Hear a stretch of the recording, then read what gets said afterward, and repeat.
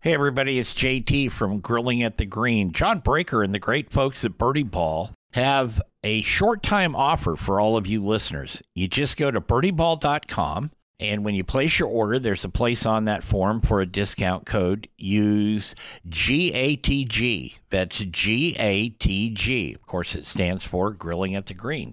And you will get 20% off anything you order from birdieball.com. Now, it's a short-time offer. It expires in about a week, so you want to get on it. Go to birdieball.com, place your order, use the code GATG, and get 20% off. You heard it here on Grilling at the Green. This is Grilling at the Green After Hours with JT. You know, the conversation that took place after the broadcast ended. Hi, everybody. It's JT, and this is a special version of Grilling at the Green.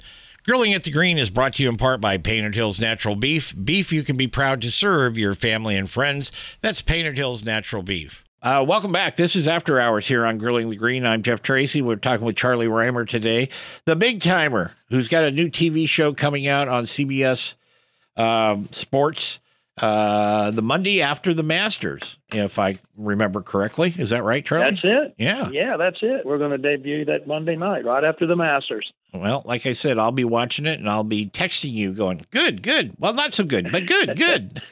Yeah, right. If you send me the not so good, don't expect to hear back. Okay. You know, all of us TV and media type, we don't like that bad feedback. No. You know, we say we do, but we actually don't. No. No. You get on the blocked list really fast if you send too much honesty like that. Exactly. So we haven't talked about this, but of course, with COVID and the change in the tournaments, I was going to tell you that I went out to I went to two tournaments last year that are here in Portland. I went to the Winco, which is not going to be here anymore, which was a Corn Ferry event. And then I went to the LPGA tournament here. Mm-hmm. No spectators. There was a few of us press guys there, but really not too many. Because they didn't have an actual press room at the LPGA tournament for us. They had the IMG guys and those guys in there, and they really didn't want us in there.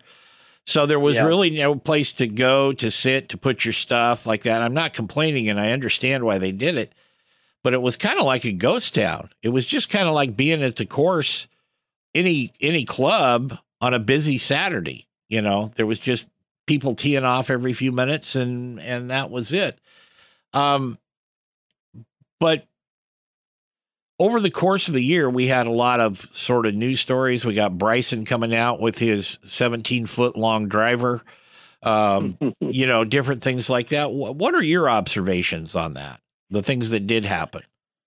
Well, I think the effort made by the PGA Tour, the LPGA, to make golf happen was Herculean, and there's not any place, like everything else, for government, for business. There's not any playbook for what the country, the world's had to deal with. But I do think it's important that we've had sports back. I think it gives people somewhat of a sense of that there is a little bit of normalcy somewhere in the world. It gives them a distraction, a very pleasant distraction, but it was something I was very grateful for, and the logistics taken on to do that. The people who pulled it off amazed me, in particular, looking at what they were able to do in golf. And I called a couple of events last year for PGA Tour Live. I wasn't on site. When you do that, typically you're in the studio in St. Augustine, Florida, and then I do every year have been for the last 12 years the Masters for Westwood One that's on Sirius XM as well. And so I went to Augusta in November to do the Masters, and walking on site, similar to your experience in Portland. The thing about the Masters is, when you're part of the media coverage in the Masters or any association with the Masters, if you're just a patron, or one of the people that volunteer and work there, it's the same every year. You know, everything it happens at the same time. You go to the same parking space. You take the same route home. Right. Because when you're there, you're not staying in a hotel. Typically, you're staying in a nice rental home somewhere, and it's the same. Well, obviously the Masters in November wasn't the same, and there was maybe, I would say they don't release the numbers, but maybe 25% of the normal media in terms of numbers covering the Masters, and they've got this wonderful media center there, press building they call it, like $70 million they spent on it, and it was just different. It was a different vibe, and everybody was grateful to be there, but it at the same time it was different. And then for the players, for my PGA Tour career, not playing in front of anybody was normal for me. I mean, friends and family wouldn't even come out and watch me play. But for the big guns, that are used to having that energy around and all that's been very different. So it's and golfers and really, my friends who are athletes in other sports are creatures of habit, and routine. And you think about a starter, major league starting pitcher, what time they get there, what they eat, everything they do is the same. Golfers tend to be that way. My friend Chris DeMarco, very nice career on the PGA Tour, and won nearly $30 million out playing some PGA Tour champions. Now, he was famous for he wanted to get to the golf course the last possible second that he could get there and still get warmed up, because he's all hyper, didn't want to sit around anywhere. Other people like to get there a couple of hours early and get with their trainers and warm up. All of that's out the window. Everything, normal routine was gone, and so everybody had to adjust. And so as we get back into normal, hopefully sooner rather than later, with the vaccines and the pandemic ultimately clearing, I think a lot of people in a lot of different ways will have learned a lot about themselves and how they function, what's important in life. I don't think we're ever going to get back to normal where we were with society, and this thing is just scarring. Yes. And you're going to see that in sports, but it's every aspect of life, business and politics, and it's just we're not going to be the way we were, and some of that'll be the positive, and some of it'll be a negative. But it's almost like we're living in this. You just go look at these sci-fi dystopian movies set in the future, after a war or something. It almost feels like we're all living through that at the same time, and I'm ready for it to be gone and ready to see what tomorrow brings. I'm optimistic, but at the same time, it's just weird. It's weird out there. Yeah, that's what I could say, because like I said, those tournaments were like a ghost town. Normally when at those two tournaments here, there's obviously bigger ones like at, Masters or, Arnie's or Jack's or any of them. But when you get out there and you were used to seeing at these ones in Portland, maybe 200 to 400 people following certain people. And then there was, around 18 where they had the corporate, tents and different things, there would always be 3,000 or 4,000 people around there. And then as the top guys were coming in at the end of the day, there was always a lot more people crowded around like that. And there was nothing, because those buildings weren't even put up. There was, like that. So it was just like some places are not even ropes. Yeah. It's different, but I'll say this, golf,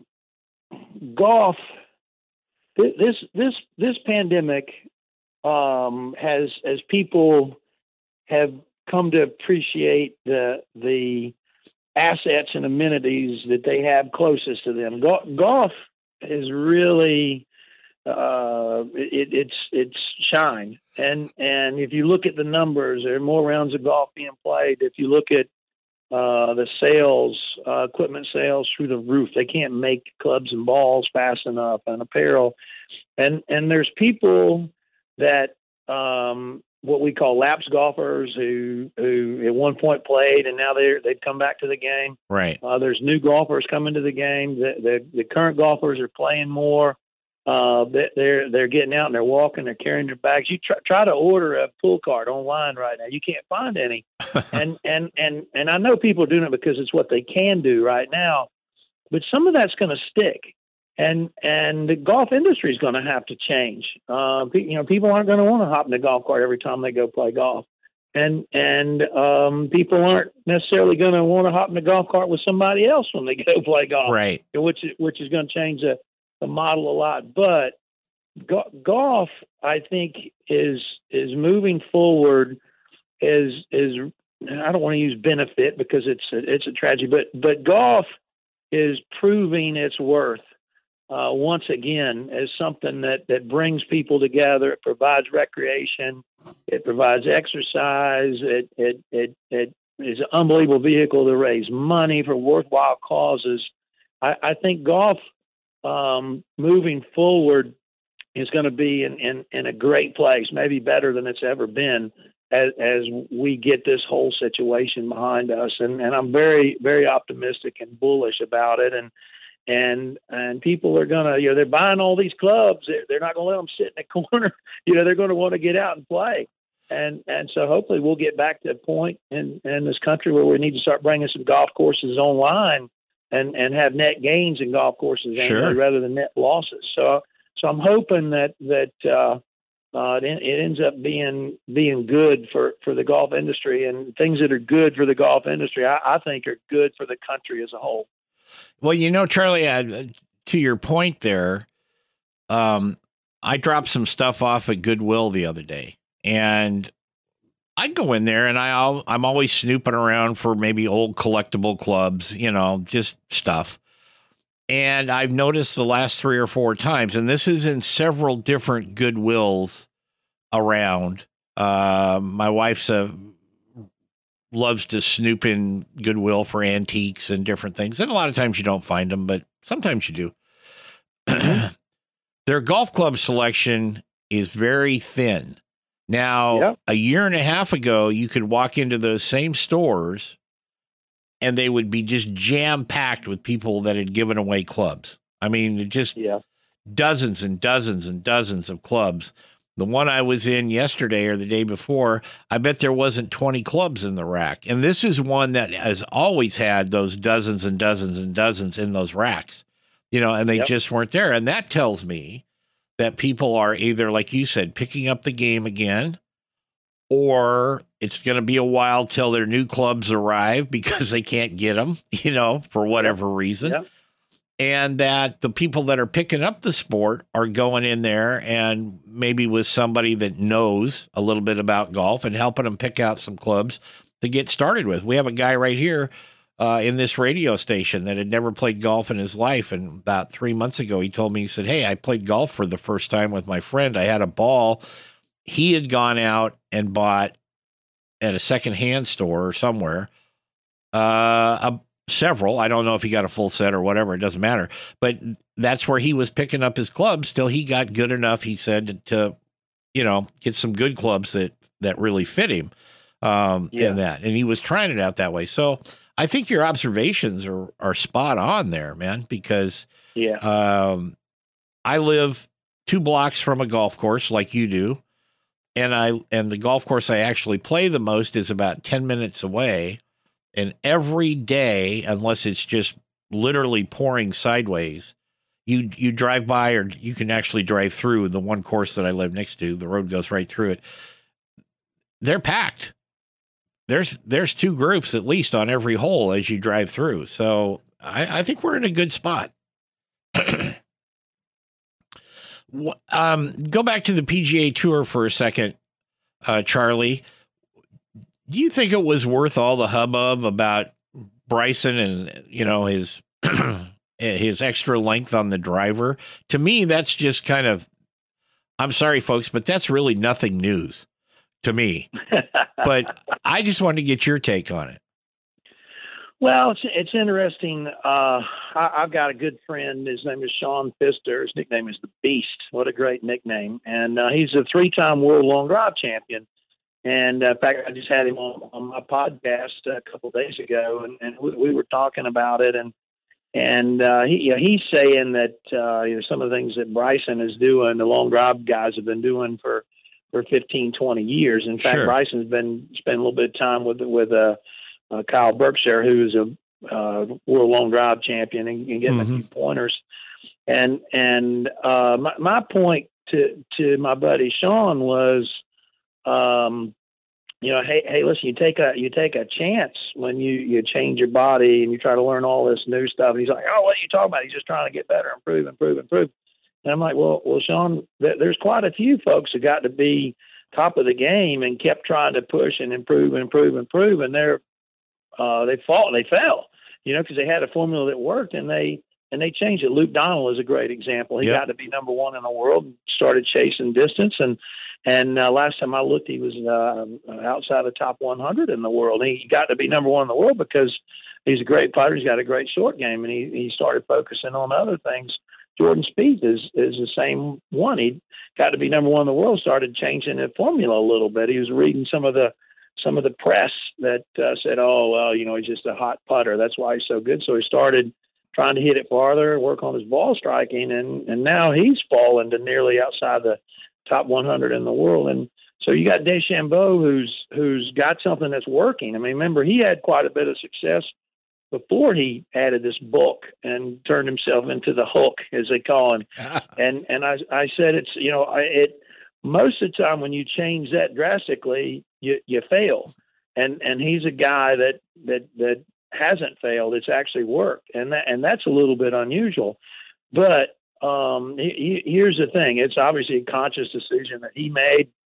He had a game plan. He figures out how to do things on his own, from rebuilding his equipment, how he works on his body, to everything he does. He's 100% invested in, and I think that's great that it's possible to come up with a plan and a new way to do things, and go pull it off. And I think it inspires people to get into the game and show that there's not just one way to do things. And so it has been inspiring. But what I don't want people to forget is, sure, he hits the ball farther. He's changed his body, but he also got better at putting.